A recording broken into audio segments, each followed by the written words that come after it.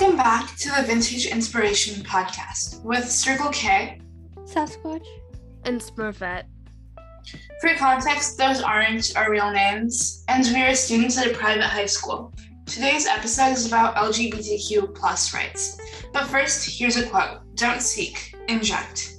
For reference, that was a joke. We use this quote maker called InspiRobot in every episode and choose relevant quotes. Okay, anyways, to get started, the LGBT community, even though it has been recognized more recently, it has origins in many ancient civilizations.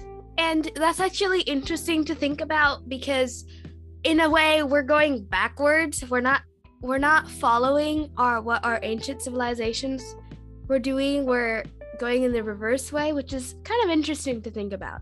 For example, in the Siwa Oasis in ancient Africa, gay marriage was a common practice, and tribal chiefs would have male concubines. Similarly, in ancient China, too, nearly every emperor in the Han Dynasty had at least one male partner, and many ancient texts had examples of homosexuality. Another example of homosexuality is in Hindu and Vedic texts. There are a lot of examples of gods taking different forms, and with them, different sexes. For example, Lord Vishnu turned into the form of a woman named Mohini and bore a baby god with Lord Shiva. Even in ancient Greece, there were still ideas of Erastes and Eromenos. And this was the idea of having an older man in a relationship with an adolescent boy, which was a practice praised by Plato. There was even an island called Lesbos with a poet named Sappho, and she often wrote about female infatuation with one another. And in ancient Rome, there was also a goddess called Cybele, who was worshipped by people who dressed as females and castrated themselves. It was also a common practice to have homosexual relationships between higher and lower class males. There was also a Roman emperor named Elagabalus, I'm sorry if I completely mispronounced that name, who was considered to be transgender. In ancient Assyria, homosexuality was allowed in regular society, but it was only allowed if it was consensual, obviously, but it was condemned in the military. Okay, now that we've gone through some ancient history, let's transition into a section of LGBTQ history that's more recent. More specifically, its history in the US since the 19th century, in order to find out how it kind of became frowned upon, I guess. So, starting with a bit before the Civil War, most of the states actually forbid sodomy, and in some colonies, the death penalty was a punishment for this. So in the 19th century, they used a term called manly love, which is the idea of two men being friends, but really, really close friends. And this is brought up in Walt Whitman's books, and Walt Whitman's a pretty famous author. His book called Native Moments and also Song of Myself. In the 1920s, there was a new wave of social acceptance of homosexuality, and a bunch of clubs that were for gay people that were called gay clubs were able to run openly, and many actors opened up as being gay. But after that, in the 1930s, the US became a bit more conservative, and with that, they took on Victorian values and morals. And because of that, LGBTQ plus people were considered as mentally ill, and they were sent to psychiatric institutions.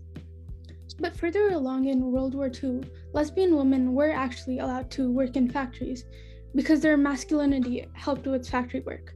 This led to things like the women's movement, the civil rights movement, and the gay liberation movement, which helped expose abuse in psychiatric institutions. Yeah, and also around this time, there was something called a lavender scare, and this is basically a type of homophobia that occurred because people were afraid because there were more homosexuals in the government, so they didn't trust their government, which to me it's not a very logical argument, but I guess that's what people felt in that time. The gay liberation movement it started with the Stonewall riots, and that was like a series of spontaneous demonstrations by the members of the gay community, and that was in response to a police raid at the Stonewall Inn in 1969. But this wasn't exactly the start of the end of the LGBTQ rights movement. For example, the HIV/AIDS epidemic was mainly associated with gay men, and they were discriminated against for that fact. But towards the end, people had more sympathy for the LGBTQ community because numbers were rising and heterosexual icons were also dying. In 1961, I believe, Illinois was the first state to decriminalize homosexuality, and Netherlands in 2001 was the first country to entirely legalize same-sex marriage.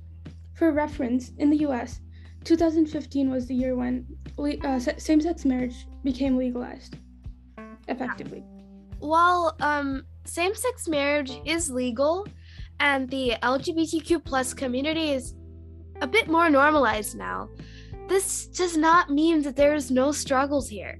There are so many pop culture examples of being discriminated against or criticized because a person was a member of the LGBTQ community. And, there's pop culture icons and there's also like regular people who face the same problem. So it's actually a pretty big problem.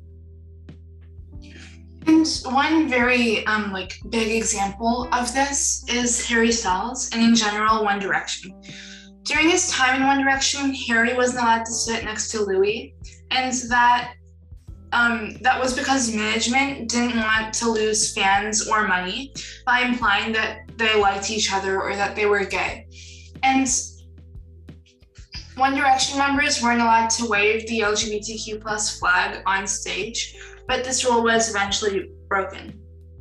Yeah, and Harry Styles, in November 2020, he appeared on the cover of Vogue in a dress, and this for some reason brought huge amounts of debate, with some people saying like, oh, that's a good thing, like toxic masculinity is bad, and it's good that men should also be able to express themselves in ways that they want to, whether it be in a dress, whether it be wearing makeup, etc. And on the other side, there was people like Candace Owens who said things like bring back manly men, whatever that means. But yeah, similarly to what Circle K and Smurfette were saying about One Direction members, and specifically Harry Styles, there are still closet celebrities who are LGBTQ+, but they're told to stay in the closet or not come out about their sexuality for the same reasons as these One Direction members. Yeah, so Lil Nas X is probably one of the most well-known homosexual celebrities, and he wore a purple dress to the VMAs. Like, you go, you do whatever you want to do, because I will support you. But a lot of people criticize him for having too much choreography in his music videos, but they're fine when straight people do the same thing, which means that there's like, that's implying that they only criticize him because he's homosexual, not because they actually dislike having too much choreography. Exactly. And Billy Porter was the first gay Black man to be nominated and win in any lead actor category at the Emmys. Ellen DeGeneres is also a very well-known member of the LGBTQ+ community. And Taylor Swift had a song called You Need to Calm Down. And in that song, well, first of all, the lyrics are about stopping hate to the LGBTQ+ community, which is a very important topic. But the even better thing is that in that music video for that song, she has a bunch of cameos from over 20 LGBTQ+ figures, including Ellen DeGeneres, Ciara, Katy Perry, Ryan Reynolds, Laverne Cox, Billy Porter, Adam Rippon, and RuPaul. But while that was good, the government and media still have some very significant reservations about the LGBTQ+ community. For example, in Florida, I remember, transgender girls were banned from sports teams, and gay conversion therapy is still legal in so many states. And there's still so many other issues, like trans and gay people are still face employment discrimination, housing discrimination, education discrimination, and they have unequal access to healthcare. Yeah, and in addition to that, the LGBTQ plus community is portrayed with themes of vulnerability, victimization, and the need for institutional protection. I mean, they're strong people, they're strong individuals by themselves, and all they're doing is just fighting for equal rights.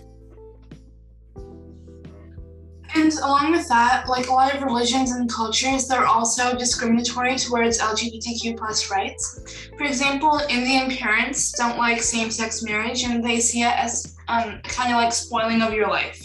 And also in the TV show Glee, the character Santana, an Afro-Latina lesbian, comes out to her grandmother, and because of that, her grandmother kicks her out of the house. Yeah, and there are so many toxic standards as well that make people take a stance against LGBTQ rights.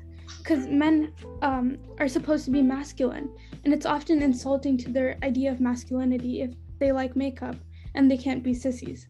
Yeah, I mean, toxic masculinity is a huge problem. We kind of already mentioned that because they're almost society pressures them into thinking that they have to be like masculine, and it's frowned upon if they like wear a dress or if they like makeup, because that somehow reduces their masculinity.